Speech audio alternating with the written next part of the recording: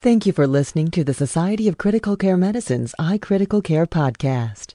The iCritical Care podcast is copyrighted material and all rights are reserved. Statements of fact and opinion expressed in this podcast are those of authors and participants and do not imply an opinion on the part of the Society of Critical Care Medicine or its officers or members. Your host is the Society's Associate Editor for Podcasts, Dr. Richard Savelle. Dr. Savelle is the Associate Director of the Surgical Intensive Care Unit at Maimonides Medical Center in Brooklyn, New York. He also is an Assistant Professor of Medicine at the Mount Sinai School of Medicine. To contact the editorial staff of the iCritical Care podcast with questions, comments, or ideas, please email info@fccm.org. Hello and welcome to the Society of Critical Care Medicine's iCritical Care podcast, recorded Monday, November 7th, 2005. I'm your host, Dr. Richard Savelle. In today's podcast, we will be speaking with Robert Truog, MD, Professor of Medical Ethics and Pediatric Anesthesia at Harvard Medical School, Children's Hospital, Boston. Dr. Truog is the author of an article in the December 2005 issue of Critical Connections entitled Pediatric End of Life, Special Needs for Special Patients.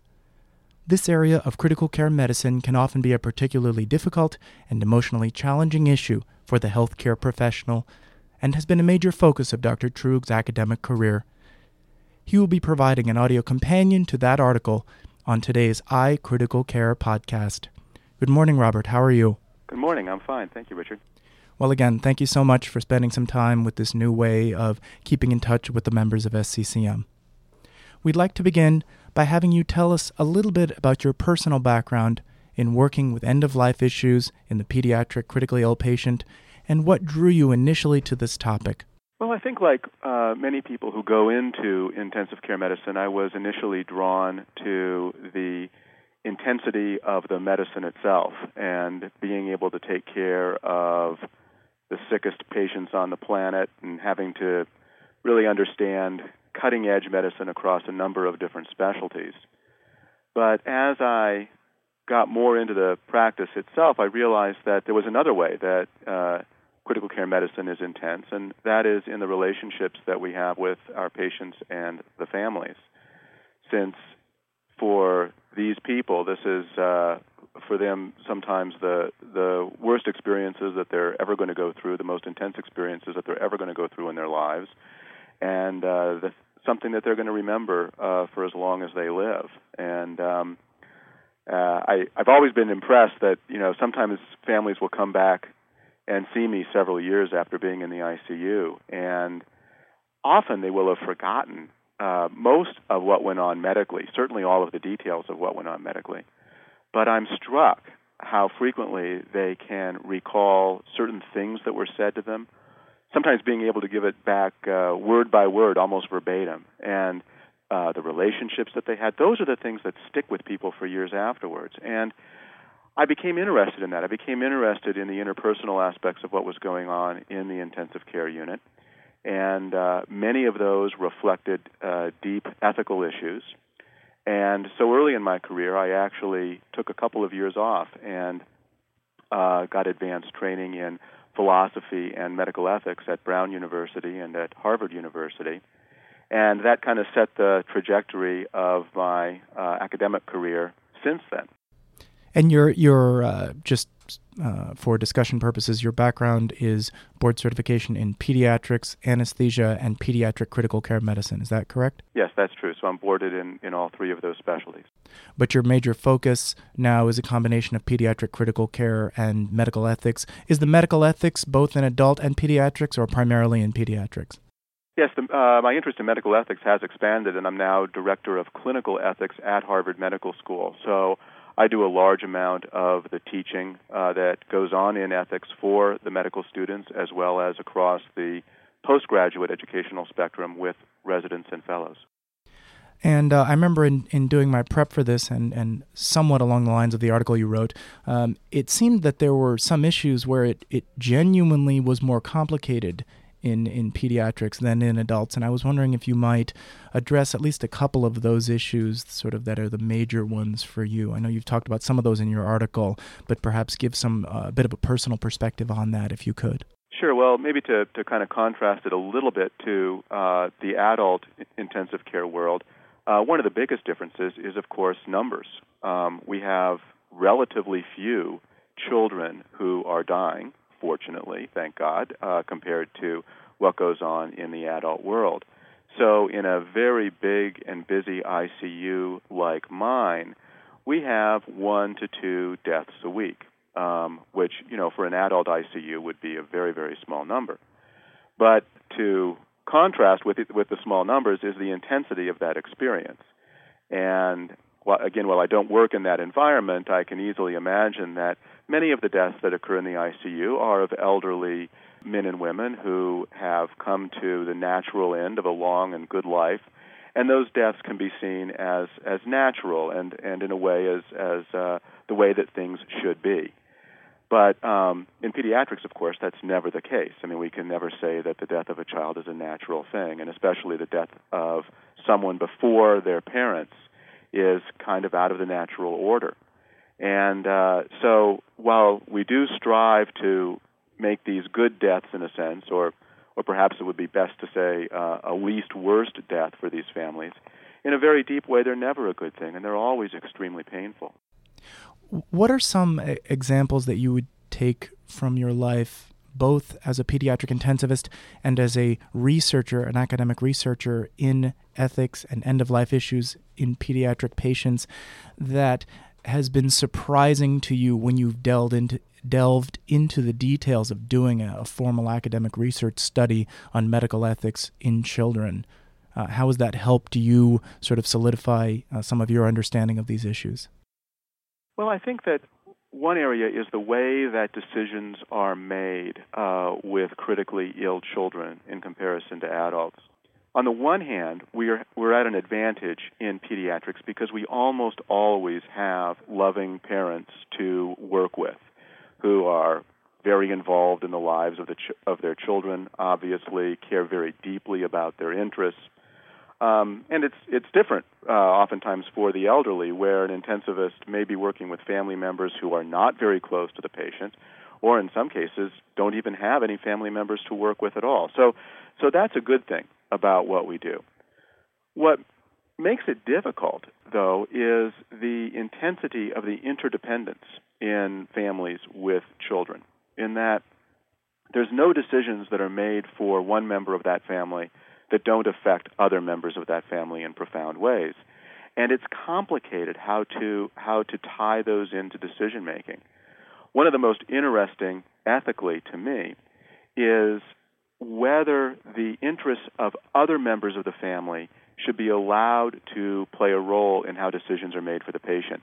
Rather than just the parents or a straightforward decision about this patient is so sick that at this point support should be withdrawn. I just want to restate the issue you mentioned, which I did also glean from looking over a lot of your papers, that you may have a child with significant traumatic brain injury, and then the issue comes up of, do you have an entire life that maybe, as far as all the pediatric intensivists are aware, will have a very poor quality of life, and there may be conflict as to whether or not this is sort of a life that is worth continuing, where you're aware of the sort of many years of suffering ahead. Is that sort of a reasonable assessment of that? Yes, you have it exactly.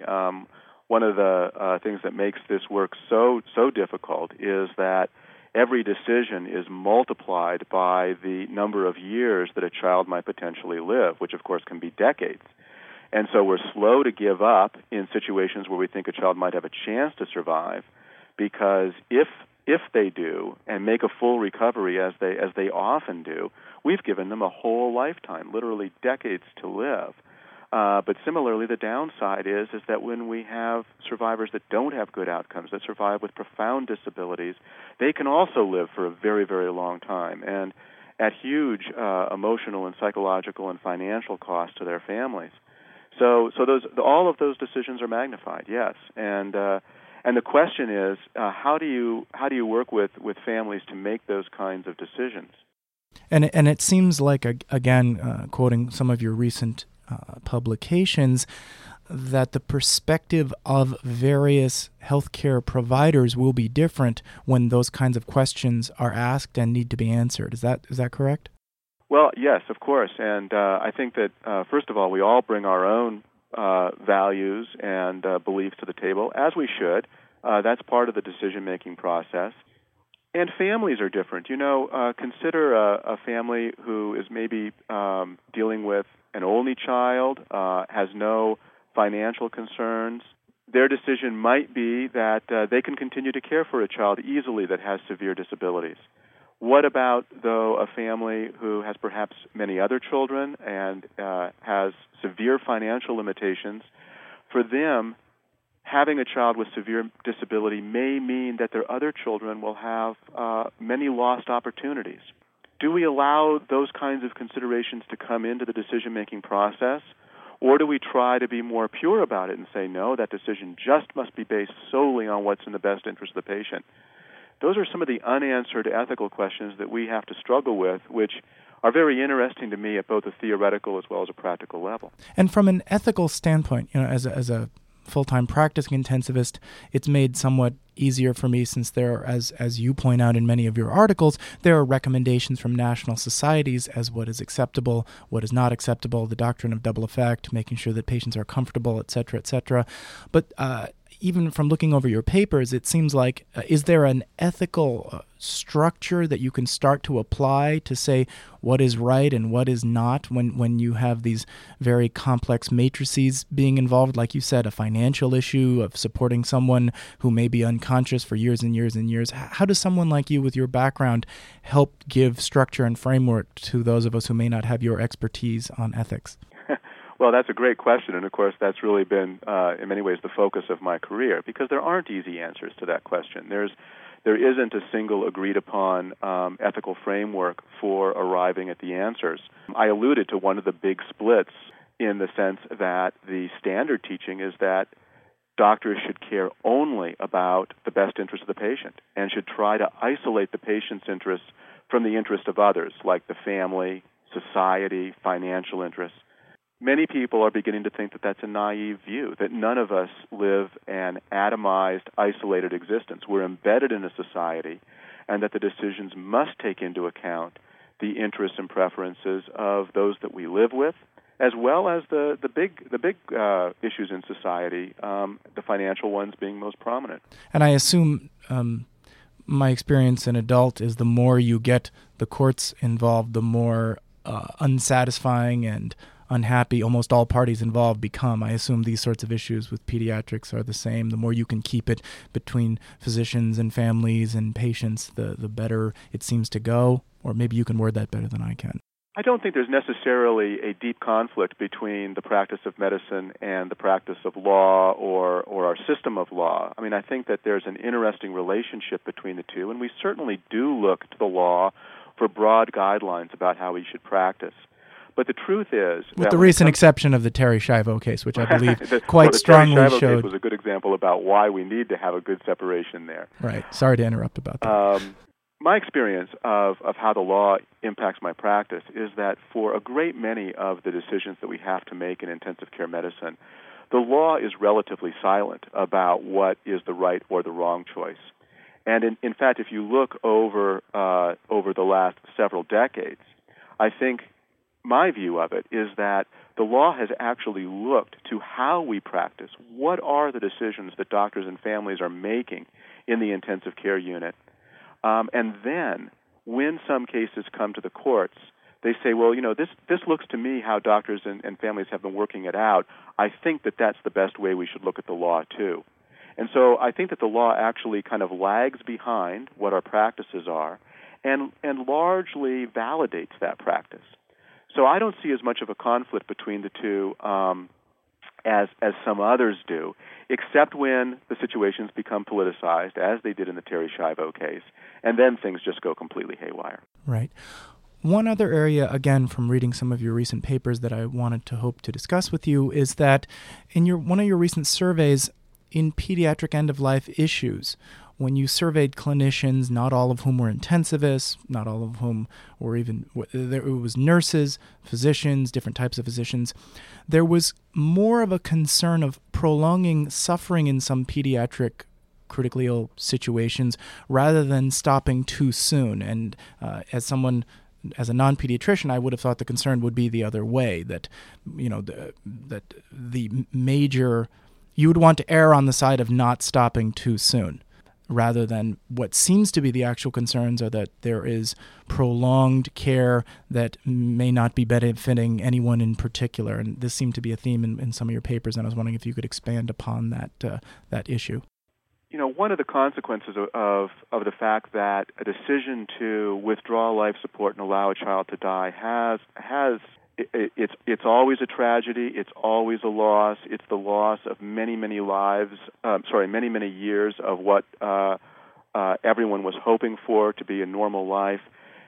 We're all very slow to make that decision, and yet I think many of us who practice in critical care believe that bias comes at a huge price, in that for the children who unfortunately don't survive, who do die with intensive care, many times they do so after a very prolonged period of time in the intensive care unit, which is potentially associated with an awful lot of pain and suffering, not only for the child but also for the family.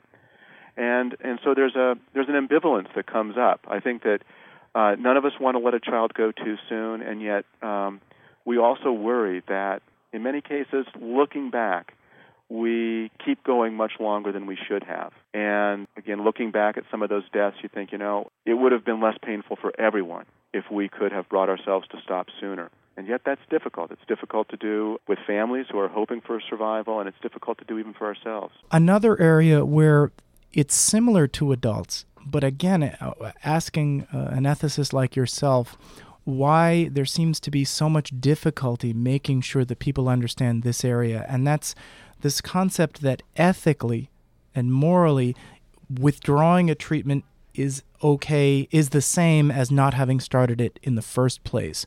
But from a family standpoint, and oftentimes from a clinician standpoint, it seems like a much larger thing to do, to say, well, we tried to give a course of pressors and the patient isn't getting better, we'd like to stop them. And I know you reemphasized again how the national medical societies emphasize this moral, that there should not be a moral and that there is not a legal distinction.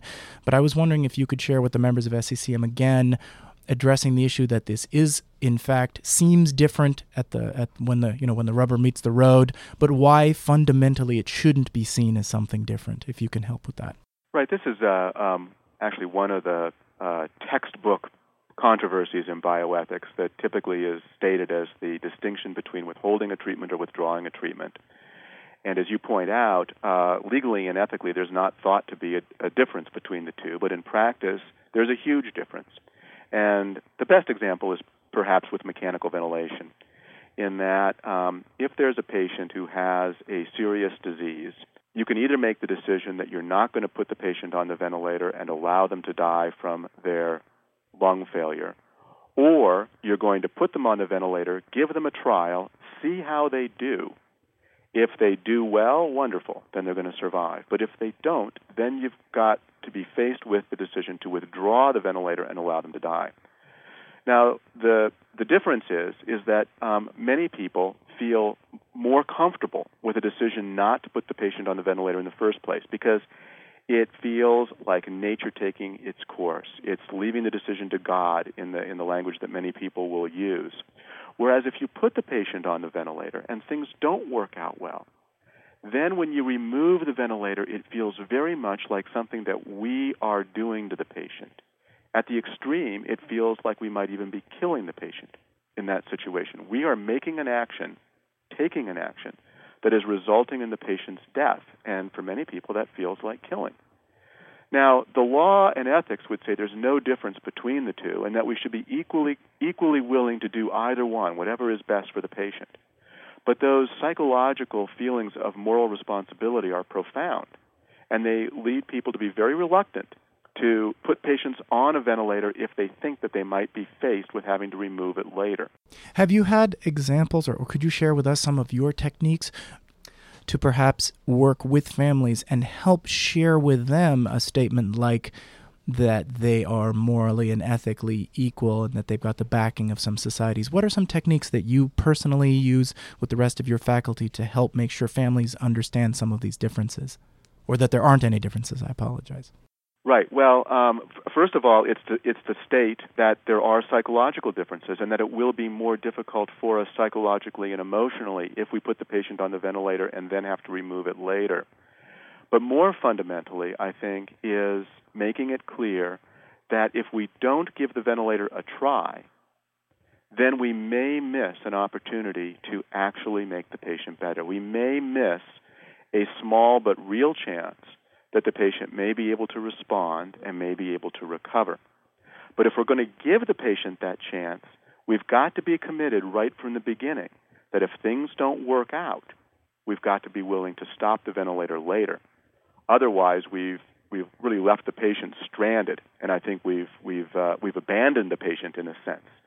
And so, by understanding what the options are up front, by understanding that this is our one chance to perhaps save this patient's life, but if it doesn't work, we've got to understand what that's going to mean, and we've got to be willing to endure the psychological burden of stopping the ventilator when that time comes. I think that's personally very helpful to make sure that you're able to share with the family that we're going to give it a trial, but understand that if it doesn't appear to be effective, there's no point in prolonging excessive suffering, which has to be a fundamental tenet at all times, I would imagine. Yeah, exactly. We're sort of heading towards the end of the interview, and I wanted to make sure if you had any other particular personal thoughts that you wanted to share, either about the article you wrote or any other issues about pediatric end of life that you wanted to share with FCCM, you were more than welcome to do that at this point if you'd like. Well, let's see. We didn't talk about tube feedings.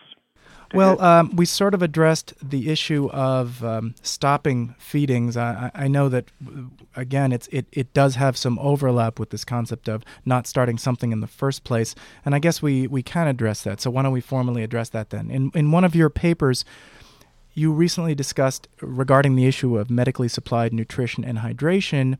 You did a survey, and you found that more than 1/3 of critical care attending physicians, 1/4 of hematology-oncology attendings, and greater than 40% of other subspecialty attending physicians, house officers, and nurses believe that medically supplied nutrition and hydration should always be continued. And again, where there's this disconnect between what national societies are recommending and what's actually happening out there, if you could comment on that. I think this is one of the most interesting areas where practice in pediatrics differs from the practice in adults, because it has become very common and maybe even, you could say, routine with elderly patients when they are being fed typically through a feeding tube and have reached a point where their quality of life has become extremely poor, that we stop the tube feedings and allow them to die. And we recognize this is a very natural way to die, and this practice has received support all the way up to the Supreme Court.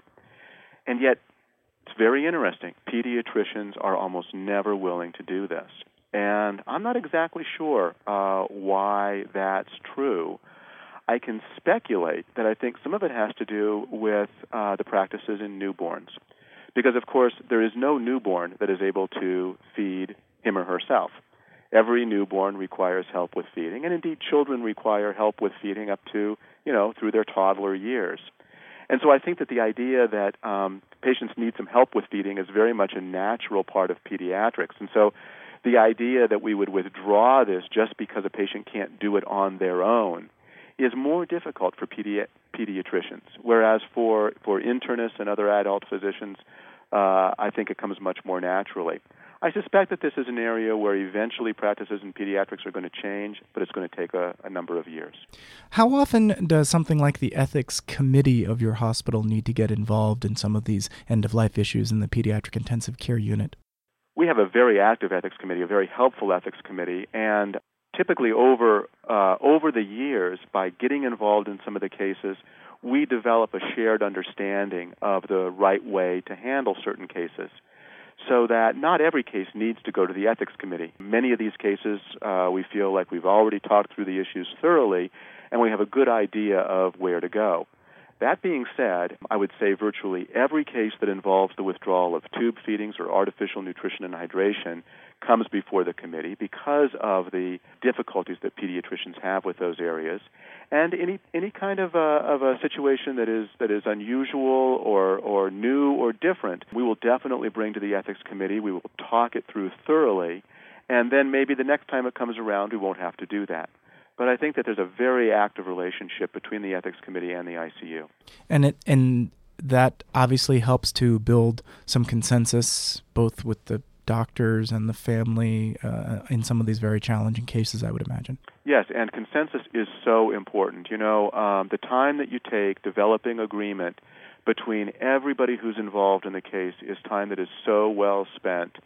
You see situations where that doesn't occur, where even if one person is upset with the way that things are going, it can have devastating effects on the morale of the unit.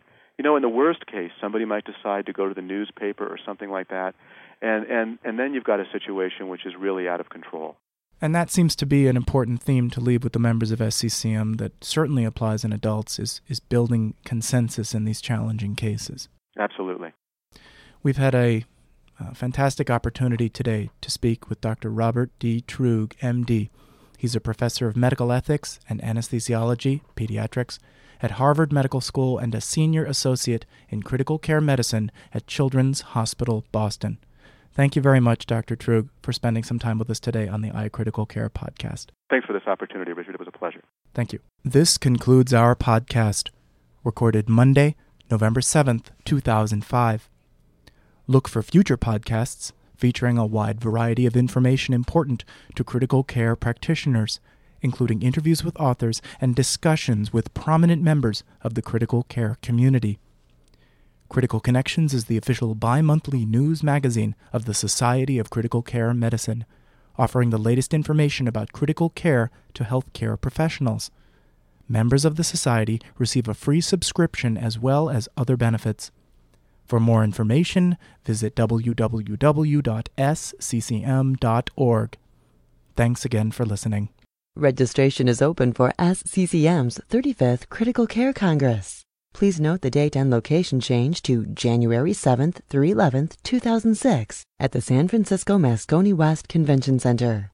Learn innovative treatments in critical care, as well as fundamental business practices to improve your ICU environment, all developed by a multi-professional team of critical care experts. Register today by speaking with a SCCM customer service representative at 1-847-827-6888 or visit www.sccm.org. Don't miss out on this unsurpassed educational opportunity in beautiful San Francisco, California.